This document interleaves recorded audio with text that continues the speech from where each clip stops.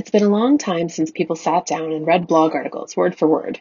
In fact, it's possible people never did this, but as marketers, we convinced ourselves they did. Content best practices have run the gamut since the advent of the blog. From writing short, keyword-packed 300-word blog articles full of sales and self-promotion, to writing long-form, 1,500-word blog articles that avoid keyword stuffing, focus on education, and only sell at the very end of the post. Either way, the reality is that people don't read online content. They scan it. In fact, only 16% of people actually report reading every last word of every piece of online content they consume.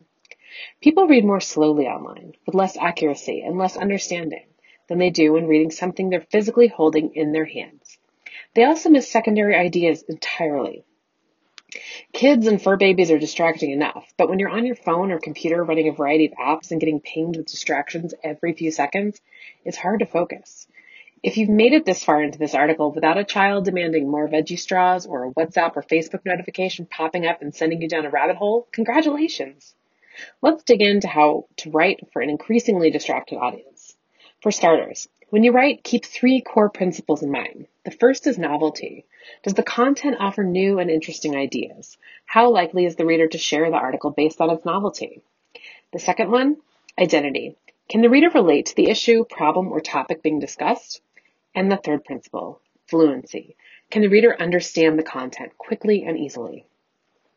Chances are you've done your keyword research, looked at trends, and are delivering blog topics that are both novel and focused on your buyer personas. But principle number 3 tends to stump many writers. With the 3 tips below, you'll be able to deliver content that satisfies all 3 of these core principles and have fun doing it too. I promise.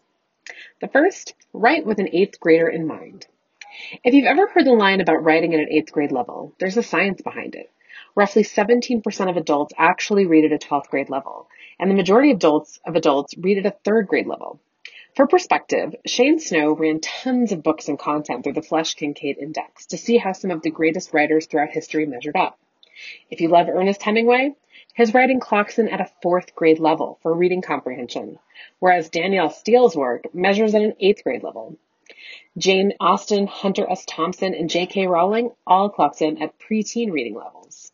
You see, people actually prefer to read 2 grade levels lower than their actual understanding. And this goes for people with PhDs too. Why? We're distracted. We want to read content that is easy to understand and to get through. The next principle, choose simple words.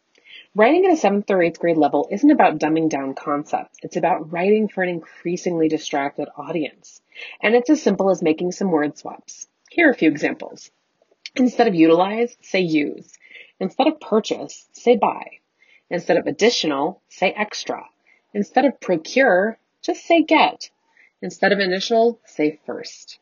Also, avoid speech phrases that are super wordy and more easily said in 1 or 2 words. You know these ones well. Instead of for all intents and purposes, say virtually or in effect.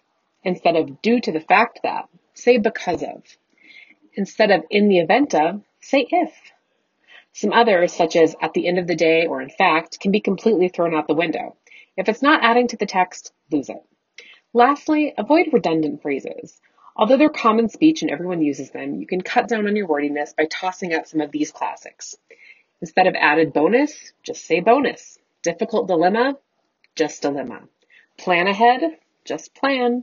Personal opinion, just say opinion. Unintentional mistake, you can just say mistake.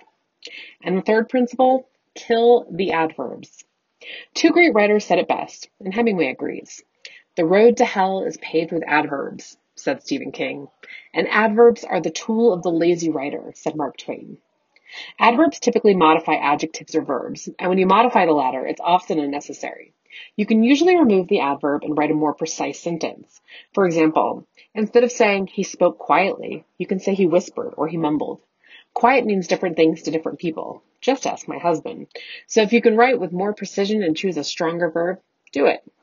When modifying an adjective, you can also often lose the adverb. For example, in the sentence, the very green getaway car was quite old. The adverbs are very and quite. If you're describing a getaway car, you should probably use stronger adjectives, not adverbs. The sentence says so much more. The pine-colored getaway car was rust-covered. The moment you start throwing out the adverbs and writing with a stronger and more precise pen, your writing will transform into storytelling. And storytelling is the exact type of content people prefer to read. Think of your writing as a barrier. When you sit down and start writing, think of every word you pen as a barrier to the action you want a reader to take. Keeping your sentences short and to the point will prevent your readers from having to bust out their content machete to get through your jungle of words and ideas. Whether you opt to edit your work after it's written or catch your wordiness as you go, the more you can write concisely, the more your readers will absorb and enjoy your content. You have 15 seconds to grab a reader's attention once they land on your site or blog. And that doesn't account for the distracting app notifications that will be popping up while they're trying to get into the article.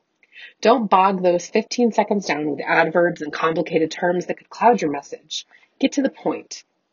Cutting down on complexity doesn't mean you're sacrificing credibility. It just means you're creating a better user experience for a world of increasingly distracted readers. And that, as a writer, should always be your goal. And if you're curious, this post I just wrote has a Flesch Kincaid score of 8. Score.